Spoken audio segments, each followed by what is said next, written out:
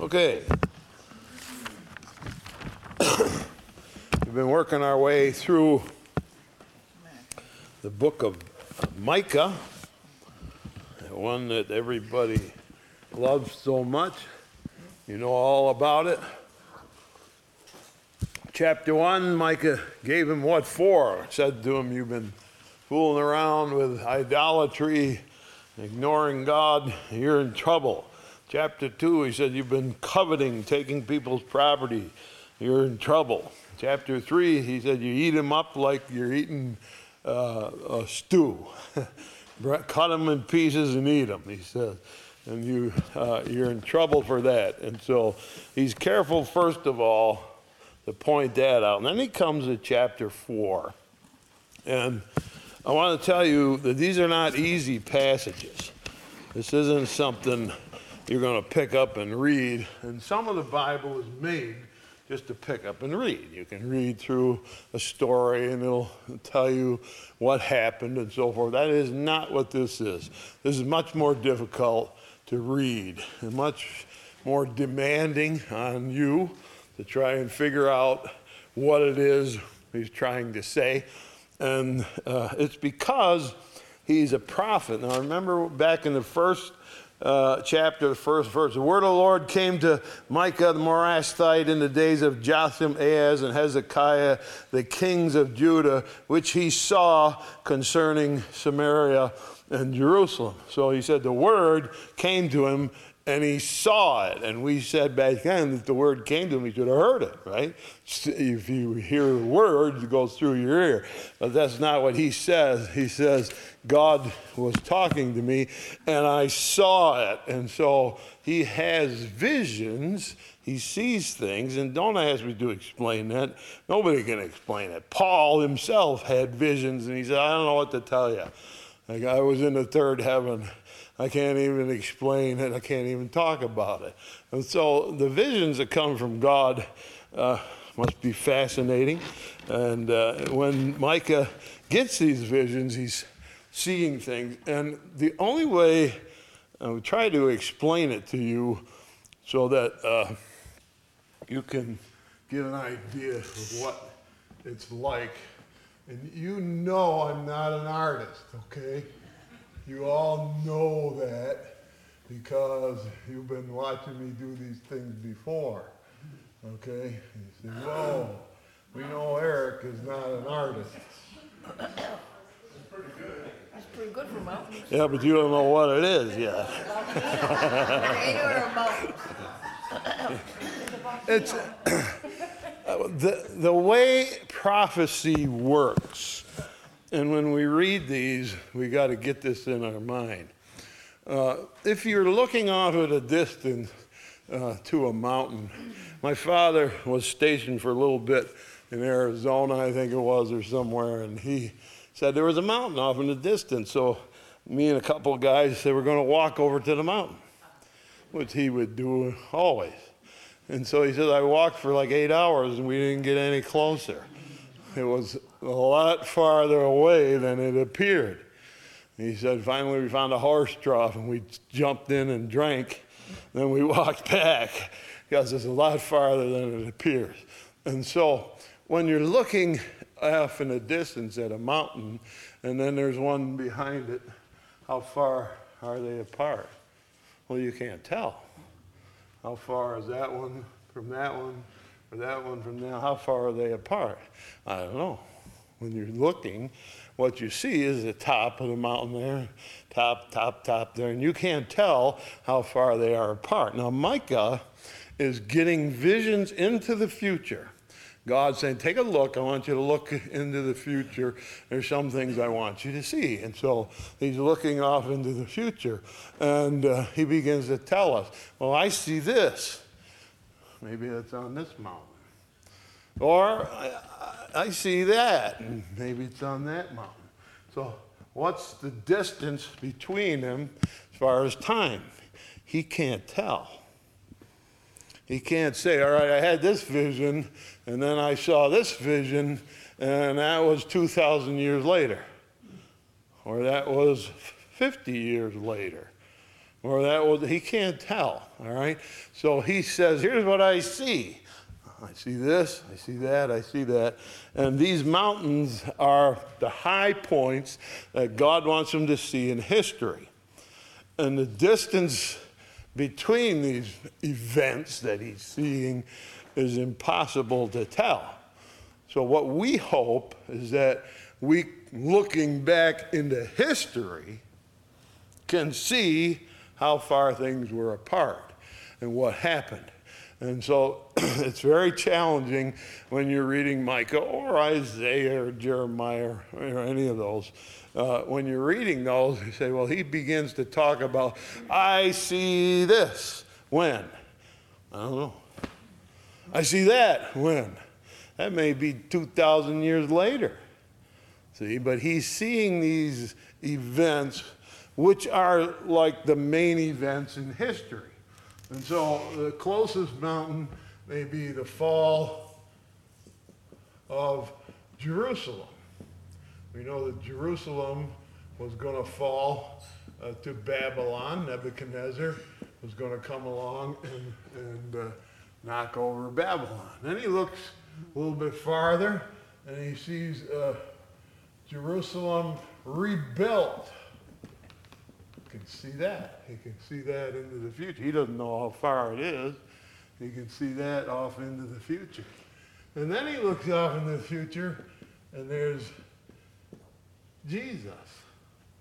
That's a major peak he's looking at off into the future. But he can't tell. He can't tell. And as he's talking to us about these things, he kind of run them all together. And we're saying, wait, what are you talking about? Which peak are you looking at? Can we tell what's happening by that? And then we're going to put on this one, the return of Jesus. Where are we? Well, we're between these two mountains. And if we make time like this, then we can say, okay, here's Micah. And then sooner or later, maybe in another 100 years, we get the fall of Jerusalem. 70 years later, we know they were released from Babylon. They're taken captive, and they begin to rebuild. And then we come up here about 500 years, and we get the birth of Christ. And all the events that happen in that moment, of course, you know that that's the greatest time in all of history. Everything that happened that made a difference in the whole world happened right around Jesus. What was it? Well, he's born, and then he's crucified, and then he's buried, and then he rises from the dead, and then he ascends back up into heaven, and then the church begins, and all those things happen right there, and that's the most active time in history. And here are we, 2,000 years later. There's us right there. And then somewhere off here farther is the last mountain where Christ returns, all right? And so we're trying to figure out where these things go, which mountain he's looking at. And sometimes I think he looks at two at once. That'll send you crazy, trying to figure out what is he talking about. So it's a very big challenge to figure these out. This is not simple. It's a challenge to figure it out. So we're going to go through chapter 4. Now, we went through chapter 4 a little bit already, and we're going to go back again and think about it and try to figure out which peak is he looking at when he looks into the future. So let's begin reading chapter 4, because I told you one thing last week. I tell you something different this week. I'm going to make you so confused when you're done you won't know what this means. And I'll tell you why when we get there. Chapter 4. But in the last days, and that's what he calls it, so he's looking into the future.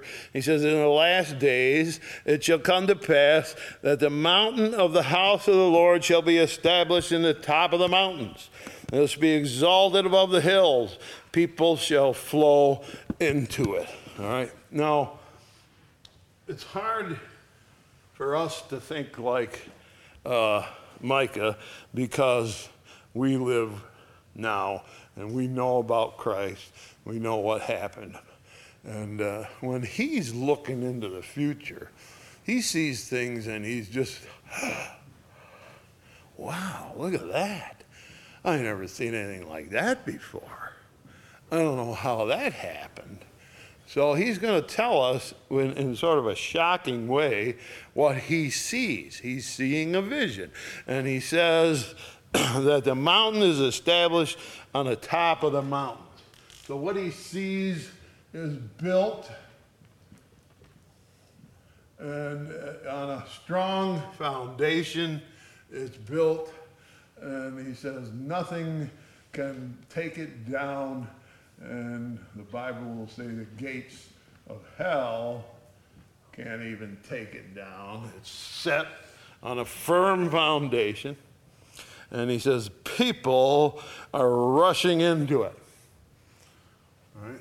He says, I saw it in Jerusalem, and people are coming from all over.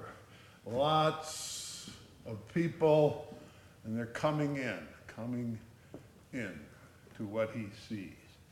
All right, now I'm going to tell you what I think he's seeing. Something he's never seen before.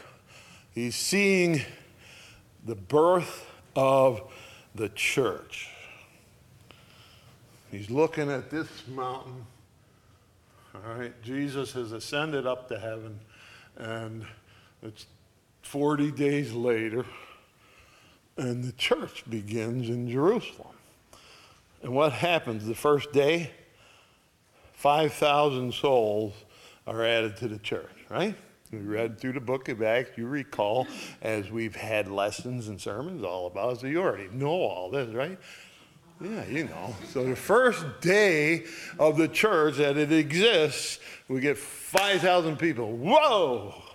And what would happen if we got 5,000 people come in? So next Sunday, we got 5,000. What are we going to do?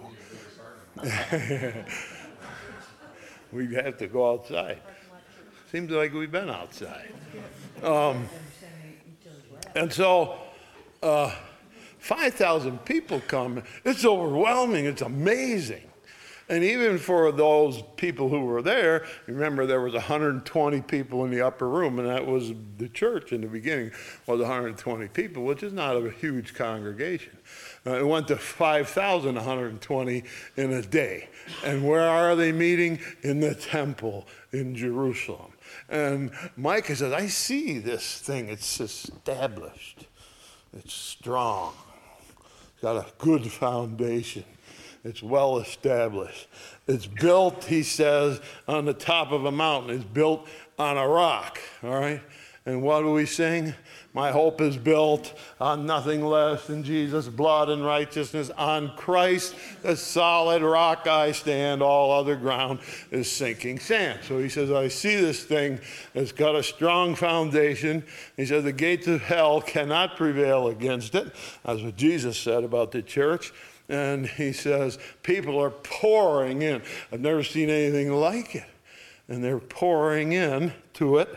In verse 2, many nations shall come and say, come, let us go to the mountain of the Lord and the house of God of Jacob, and he will teach us of his ways. We will walk in his paths, for the law shall go forth of Zion, and the word of the Lord from Jerusalem. All right, and so the people are coming to learn. They're coming to learn. And this new thing, this church that he's thinking and looking at, he says they're coming from all over to learn. And it's ever been the job of the church to teach.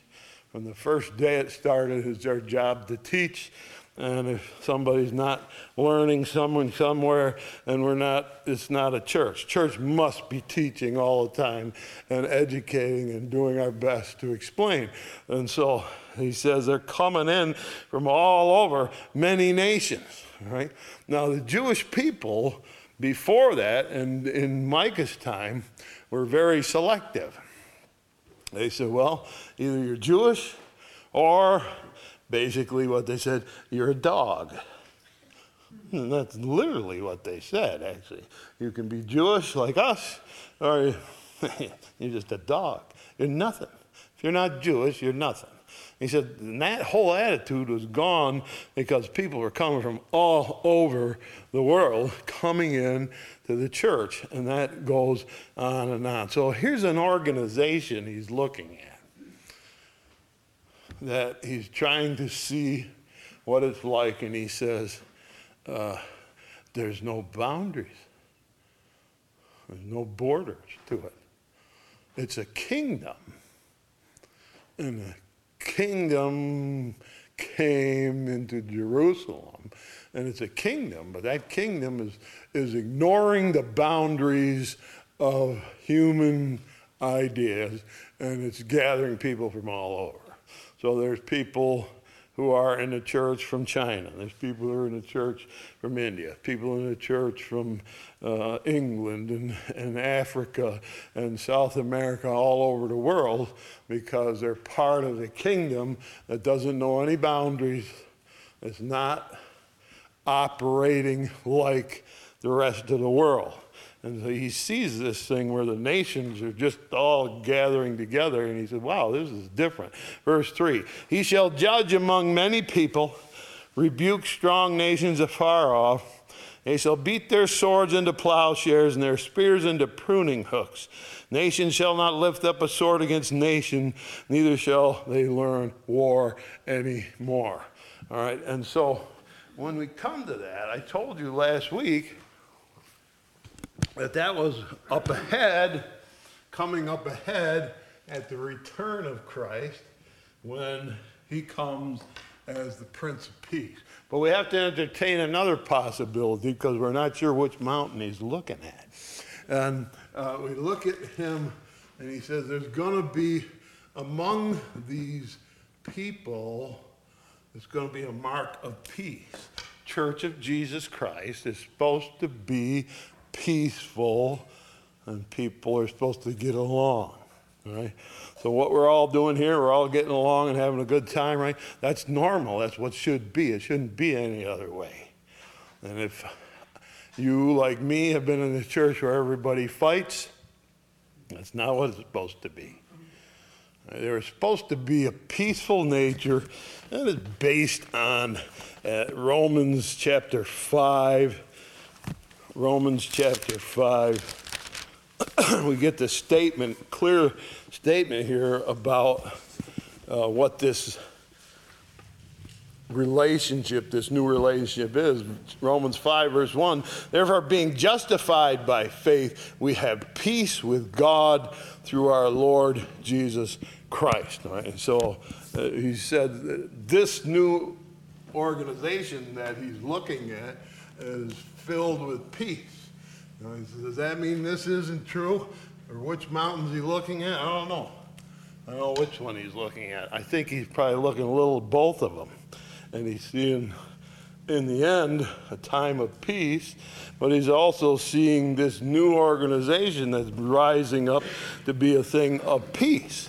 And we're here to make peace what it should be. Now, I'm going to throw you that curve, remember? So I'm going to confuse you. Ready? Well, let's start here. Let's put Jesus right there as our timeline. We go 300 years in, and Constantine becomes the emperor of Rome, and he says, I am a Christian. Now the Roman Empire begins to embrace Christianity. And then we go for a long time in something we call Pax Romana, which is Pax Romana, Roman peace. And they said that for 1,000 years there was peace on earth, and they called it the Pax Romana, and it would take us through the Middle Ages. There wasn't a lot of world wars and fightings and so forth. And then we come to the Protestant Reformation, beginning with Martin Luther. Martin Luther helps to begin the Protestant Reformation. And he's somewhere 1600, we'll put a date there. And for a couple hundred years, it goes on, and the church grows, and pretty soon in England, there's the English church, Switzerland, there's a Presbyterian church, in Germany, there's a Lutheran church, and all across the civilized world, they're all Christian nations. And everybody thought then that just a little longer and the whole world will be Christians and they'll all have peace. And in your hymn books, there's hymns that are written about that say, well, the church is going to grow and it's going to spread and it's going to go all around the world. And when it's finally all spread all around the world, then there's going to be peace. And Christ, one of the phrases in the song, Christ's great kingdom shall come to earth, a kingdom of peace and light. And so people up through the 1800s said, we'll just keep going. Pretty soon the whole world will be Christian and everybody will have peace. All right? Now, 1900s come, what happens? World War I, bang, the whole world's at war. 20 years later, World War II, bang, World War II is again. Right? And all the idea that the church was going to overcome everything and bring the world to peace has all been thrown out the window. That concept was incorrect. Jesus himself already said what? There's coming a time that'll be worse than any time in the history of the world. Right? Jesus said that. They ignored it. They said, no, we're going to have peace. And I read a lot of commentators from the 1800s. I find them to be superior to anybody else. But when I'm reading them about this, they say, pretty soon we'll all have peace. No, we won't, because the 1900s came the 20th century, and we all had war. All right, and so a lot of my commentators say, almost there, we're almost ready for world peace, and then come the 20th century, and we get World War I, World War II, and so the idea that peace was going to develop in the world didn't work. All right, it was an incorrect view of Scripture because they weren't looking ahead far enough. They thought the church could do it, but the church didn't do it. Is it because the church failed? Well, there's a few reasons like that, but that's just side information. Store that in your brain. Here we go, verse 4. They shall sit every man under his vine and under his fig tree. None shall make them afraid, for the mouth of the Lord has spoken it. Everybody in the kingdom, which is the church, everybody in the kingdom of the church has property, so to speak.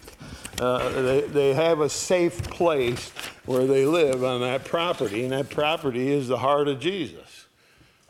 All right? We all have ownership in the kingdom. And he says, everybody has it. The mouth of the Lord has spoken. In verse 5, and all the people will walk, everyone in the name of his God, and we will walk in the name of the Lord our God forever and ever. So everybody's got a God, some kind of a God. You say, we don't believe in God. Well, then you're your own God. If you think you don't believe in God, then you're your own boss. You're your own God. All right, but he says, we will walk in the name of the Lord forever. We're going to live the way he wants us to live. Walk in his name. We're going to be what he wants us to be. And so the kingdom of Christ, which is the church of Jesus Christ, that he's looking at, he's trying to describe to us here. He says it's really something. He says, because it changes the people that are in it. Verse 6. In that day, saith the Lord, I will assemble her that halteth, will gather her that is driven out, and her that I have afflicted. And I will make her that halted remnant, and her was that cast far off in a strong nation. Lord shall reign over them in Mount Zion from henceforth forever. So it is the work of the church to gather in the halt and the lame. Or we are here for needy people. I like what Jesus said. I'm in Luke chapter 14. Luke chapter 14. Jesus says,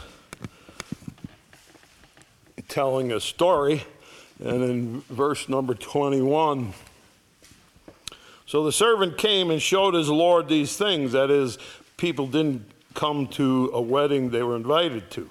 Then the master of the house, being angry, said to his servants, go quickly into the streets and the lanes of the city, and bring in hither the poor and the maimed and the halt and the blind. So God said, I want people to come. Who? Anybody you can get. The ones that are in trouble, the ones who are not able to go well, bring them in. The church is open to take in all kinds of people. And it was so that way until Paul probably said, well, when you look at the church, what do you see? Not many mighty, not many noble, not many wise. You just see people. Just see people. You look out across the congregation, who's there? Just people. Who's up there? Just people. Just people. You just see people, he says. They got problems, they got issues, and they got things that are wrong because they're gathered in to this group, this church, and they're agreed with that, all right? So, he says, I'm going to call, verse 7, will make her that halted a remnant, and her that was cast far off a strong nation. The Lord shall reign over them, Mount Zion forever. So he brings up that word again. There's a remnant. A remnant. There's a group of people, a minority, a group of people that are coming. Now, here's where it gets interesting, verse 8. And thou, O tower of the flock, the stronghold of the daughter of Zion, unto thee shall it come, even the first dominion, kingdom shall come to the daughter of Jerusalem. All right, the tower of the flock. Interesting phrase there. The tower of the flock.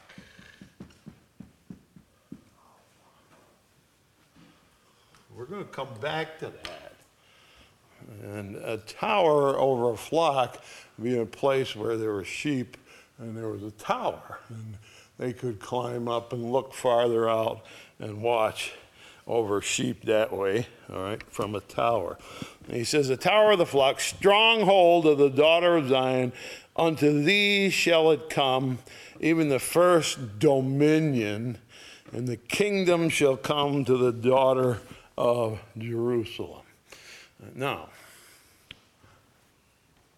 let's take a look back now at a different mountain, Jerusalem rebuilt. Because I think he was looking at this mountain, telling us what he saw, and then he started looking, oh, look at this mountain. And there's something about this mountain I got to talk about now, that there's a remnant. There's a small minority of people, and they are in Babylon.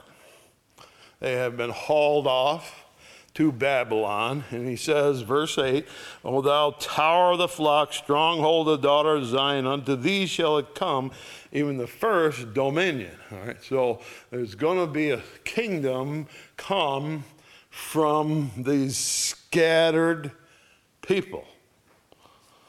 9. Why dost thou cry out aloud? Is there no king in thee? Is thy counselor perished? For pangs have taken thee as a woman in travail. These people in Babylon, they cry out. What do they cry? I got pain. I got pain. Crying out in pain. Well, what happened to them? I wouldn't want to bend any of them. They came in and said, you're coming with us today, but I got a house. You got nothing now. You're coming with us. You're going to be a servant to the people of Babylon, the king of Babylon, so you come with us.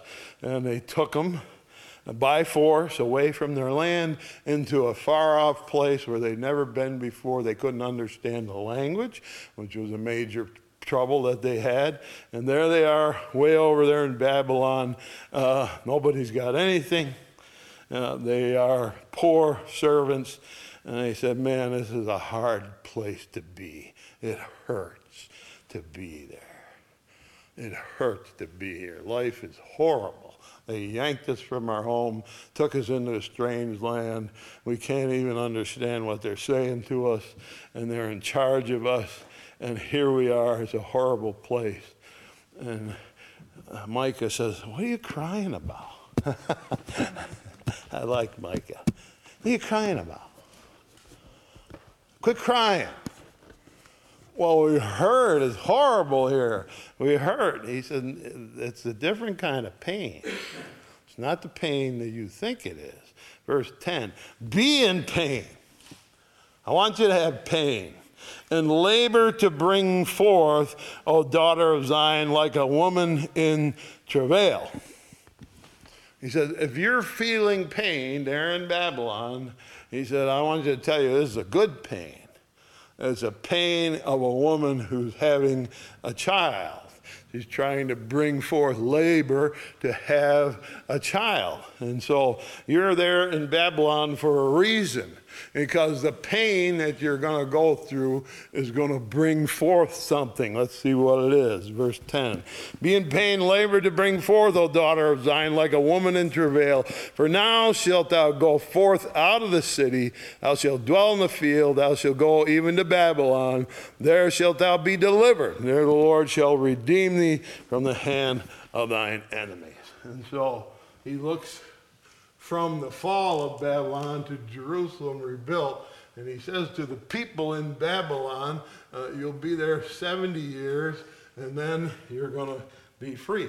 Yeah, you're going to be dispossessed for that time, but then you're going to be set free, and you're going to be sent back. And the pain that you're feeling, what is going to be born of you will be that Jerusalem will be built, and there's going to be a kingdom come to the domain, the old dominion. You people are going to go back and set up the temple and establish it again. And we have that in the work of Ezra and Nehemiah, right? They go back and rebuild the temple. And so he's looking at that mountain for a minute. You're getting confused because he's looking all over. Let's see what he says, 11. Now also many nations are gathered against thee that say, let her be defiled, and let our eye look upon Zion. Or they wanted you to fail. Babylon wanted you to fail. Syria wanted you to fail. And there's a whole series of little kingdoms, and you read the little books, Obadiah, Nahum, all those little books that you've read so much, all right? And what they are is the kingdom of Edom was against Jerusalem. They clapped their hands when Jerusalem fell. And the other kingdoms in Moab and so forth, all were happy to see Jerusalem fall. And he said, everybody's against you. Everybody's against you, said. And they all think they're going to destroy you. Verse 12, but they know not the thoughts of the Lord. Amen. Amen. Neither understand they his counsel, for he shall gather them as sheaves into the floor. He said they didn't know what God was thinking. When people were watching Jerusalem get destroyed, and these people are nothing but captives, and they said, well, those people are nowhere. They're never going to be anything. They didn't know what God was thinking. God had an idea. God had a plan. And God's going to work out his plan. And so he's going to gather them in. He gathers them in. And that means like you have wheat in a field, and you cut it, tie it off in a bundle, and you bring it into the threshing floor. All right, so now it's gathered in. All the wheat is cut out of the fields, brought in, gathered to a threshing floor. What do you got to do? He says, rise, verse 13, and thresh, O daughter of Zion. Get to work. I love it. I love it. He said, God's got a plan. God's got an idea. He's going to gather things together. That means you got to get to work. Thresh. I expect you to work for this. Get yourself together, and I will make thy horn iron and thy foot's brass. That means you got a big old iron horn, and you can take on anybody. And your feet are pretty tough if they're made of brass. He said, you're going to succeed, and thou shalt beat in pieces many people. I will consecrate their grain unto the Lord, their substance to the Lord of the whole earth. You people who suffered was God's plan, because you were actually bringing into birth a new thought, a new idea, one of God's plans. And so this remnant he sees, I see you guys are suffering. I said, quit whining, he says. It's God bringing something to pass. And so over here, he says something's going to come. God's going to bring something to pass. Chapter 5. Verse 1, now gather thyself in troops, O daughter of troops. He hath laid siege against us. They shall smite the judge of Israel with a rod upon the cheek. All right. Get yourself together. Get yourself together in a troop. Get ready to fight. Ready to fight. Because I see something. Well, what are you seeing now?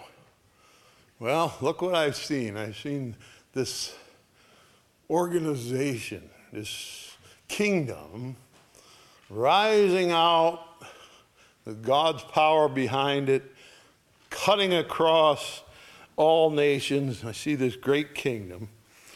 And I see you guys, you Jews, and you're kind of in real trouble. You're in Babylon, suffering over there. But if you suffer, it's God's plan to bring birth, some new birth. And he says, something's going to happen. And so he says, get yourself together. I'm going to make you firm and strong. If you work, I'll make you strong. Now gather yourself in troops. O daughter of troops, get yourself together. And he has laid siege against us. They shall smite the judge of Israel with a rod upon the cheek. All right, Matthew chapter 27.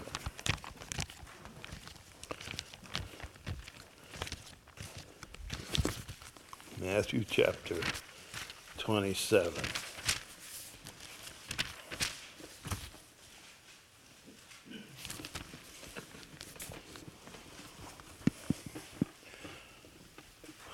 When he's looking at these mountains, he's trying to put the thoughts together. It's not easy for him either. And he says, wow, I see something in the future, a powerful kingdom. And then I see you guys in serious trouble, in pain. And I realize there's a connection between that great kingdom and your suffering. And your suffering is going to bring something forth. So get your act together. He says, I saw the judge of Israel with a rod upon the cheek. All right, so we're in Matthew 27 in verse 30. And they spit on him and took the reed and smote him on the head. And after they had mocked him, they took the robe off him, put his own raiment on him, and led him away to crucify him. And suddenly he sees in his vision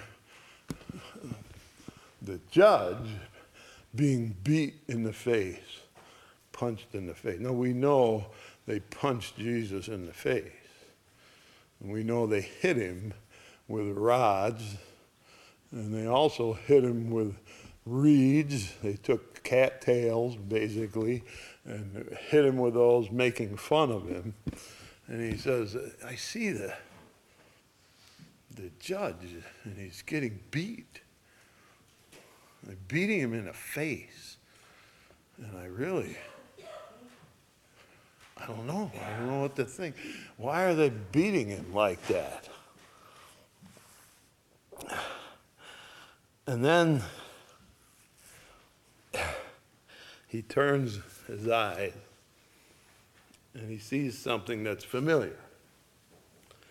He sees something. It's familiar. It's not a big deal, but it's familiar. He must have known where it was. Verse 2. But thou, Bethlehem Ephratah, though thou be little among the thousands of Judah, yet out of thee shall come forth unto me that is to be ruler in Israel, whose goings forth have been of old from everlasting. So he sees this little town. Probably he was near there. Maybe he lived there. We don't know too much about him. But he was from the area, and it's called Bethlehem. He says, I'm looking off into history, and then I see this town. I don't know what he saw. I wish he could have told us. Should have seen it. It had a light on it, or it was gleaming in the dark. I don't know what. I wish he had told us what he saw. But he said, I see this little place. It's insignificant, doesn't amount to much. But the ruler of everlasting to everlasting is coming from that town. And he becomes the first one to identify the birthplace of Christ. His prophecy will be repeated in the very presence of King Herod. Do you remember the story? There's wise men coming from the east. And they come into Jerusalem. And they say, we've seen the star, and we know that a king is born, so we come to see him. We got no king here. We got no king here. There's no king here. But thou, verse 8, tower of the flock, stronghold of the daughter of Zion, unto thee it shall come, even the first dominion, kingdom shall come to the daughter of Jerusalem. Jesus would be born in Bethlehem. And the wise men come and ask King Herod, where's the king? There's no king here. And he quickly calls the scholars and says, all right, where's this Messiah going to be born? And they take him right to chapter 5, verse 2. He's going to be born in Bethlehem. They told him what Micah said here. He's going to be born in Bethlehem. And so what happens? The wise men go off to Bethlehem. And they find him. What's the strangest part of that whole story? The people who told them where to look couldn't be bothered. They didn't go. Somebody comes from hundreds of miles away and says, we've been looking at the stars and we've seen a new star and we identified it and we know it's a new king born. So where is he? And they said, well, we heard he's going to be born in Bethlehem. And off they go and they find him. Why didn't the rest of them go? Why didn't anybody ever go and ask? We got Micah's word. He's supposed to be born in Bethlehem. And why didn't they, for 33 and a half years, why didn't somebody say to Jesus, where were you born? Where were you born? And so in his mind, Micah says, I'm confused. I look at the judge and they're beating him in the face. But I look over here in Bethlehem and the king is born. And Jerusalem is 7 miles away. And he's born right there. And there he is. but they're beating him in the face. It's a confusing thing, but you know why it was, because they never wanted to find him. They didn't want that to be who he was. And so their picture of Bethlehem is that's where the Messiah is born, and that comes from Micah's prophecy. Now, the tower of the flock.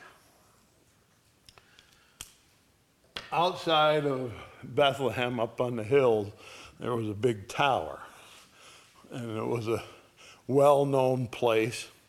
And there were people who, for years and years, said, when Messiah comes, it will be to the tower of the flock. He's coming to the tower of the flock. Now, where do they get that idea? Well, it comes from here, the tower of the flock, and you go way back into Genesis, and you'll find it again in Genesis, the tower of the flock. There's a place outside of Bethlehem where this tower was. And it was outside of Bethlehem, up on the hills, where the shepherds were watching over the temple flocks. And it was the flocks from Jerusalem that they were watching, not just any flocks. And they're watching over the temple flocks, and what happens? All of a sudden, it gets bright, and this one angel comes right down. He's right there. Man, I would have loved to have seen that. Huh? And he says they were terrified. He says they're sore afraid. They're afraid of him. And he comes down. What does he say to him? It's okay. Don't be afraid. I'm here to tell you that Christ has been born, the Messiah has come, and he's down in Bethlehem stable. So go down there and find him. So it's the tower of the flock, and he's seeing the coming of Christ, the announcement of it at the tower of the flock. He's told them he's going to be born in Bethlehem, and that's exactly what happens, and nobody ever looked for it. Nobody ever asked. Nobody did a thing. And you say, what's wrong with people?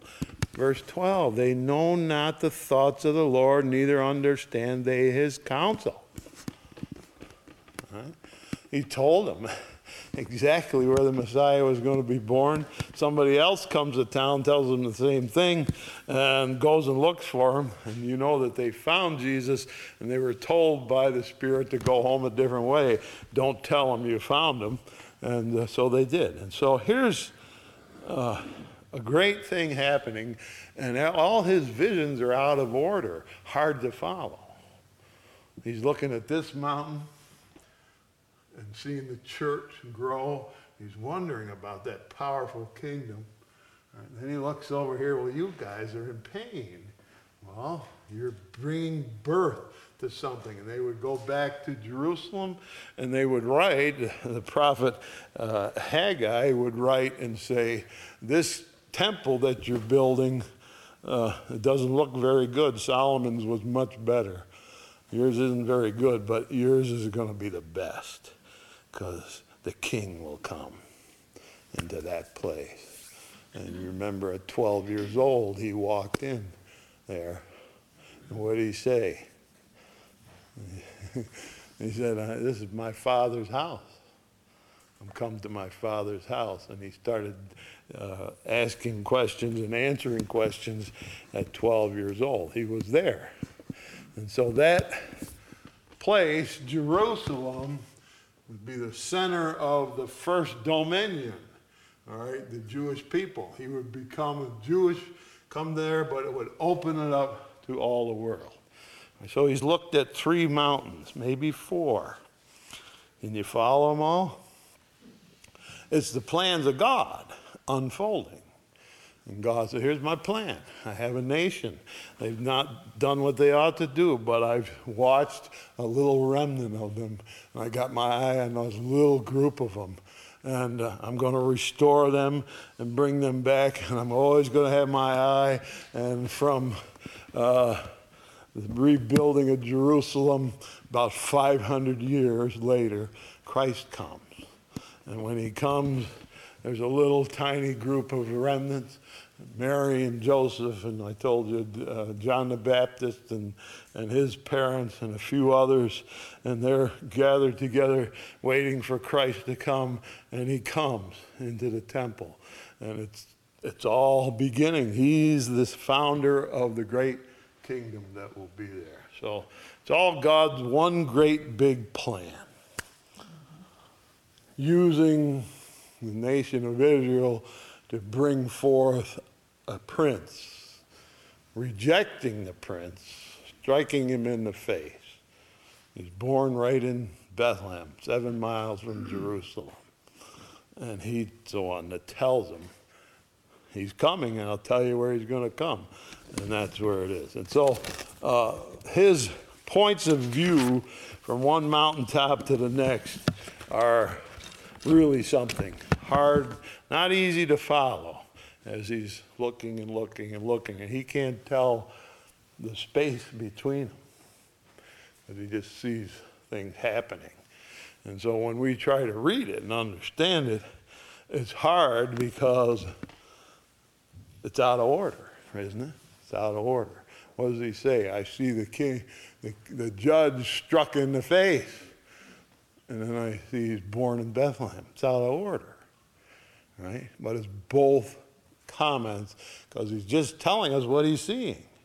He's looking up there, I see this, I see that, I see this, I see that. And he's telling us, how do you tie it all together, Micah? Well, he said, you don't know the way God thinks. You don't understand the way God operates. And you need to learn the way God thinks and the way God operates, and then you'll make much more sense out of it, okay? So that leads us a little bit into chapter 5. We'll go more through chapter 5, and then we get into chapter 6, which is the most famous chapter of Micah.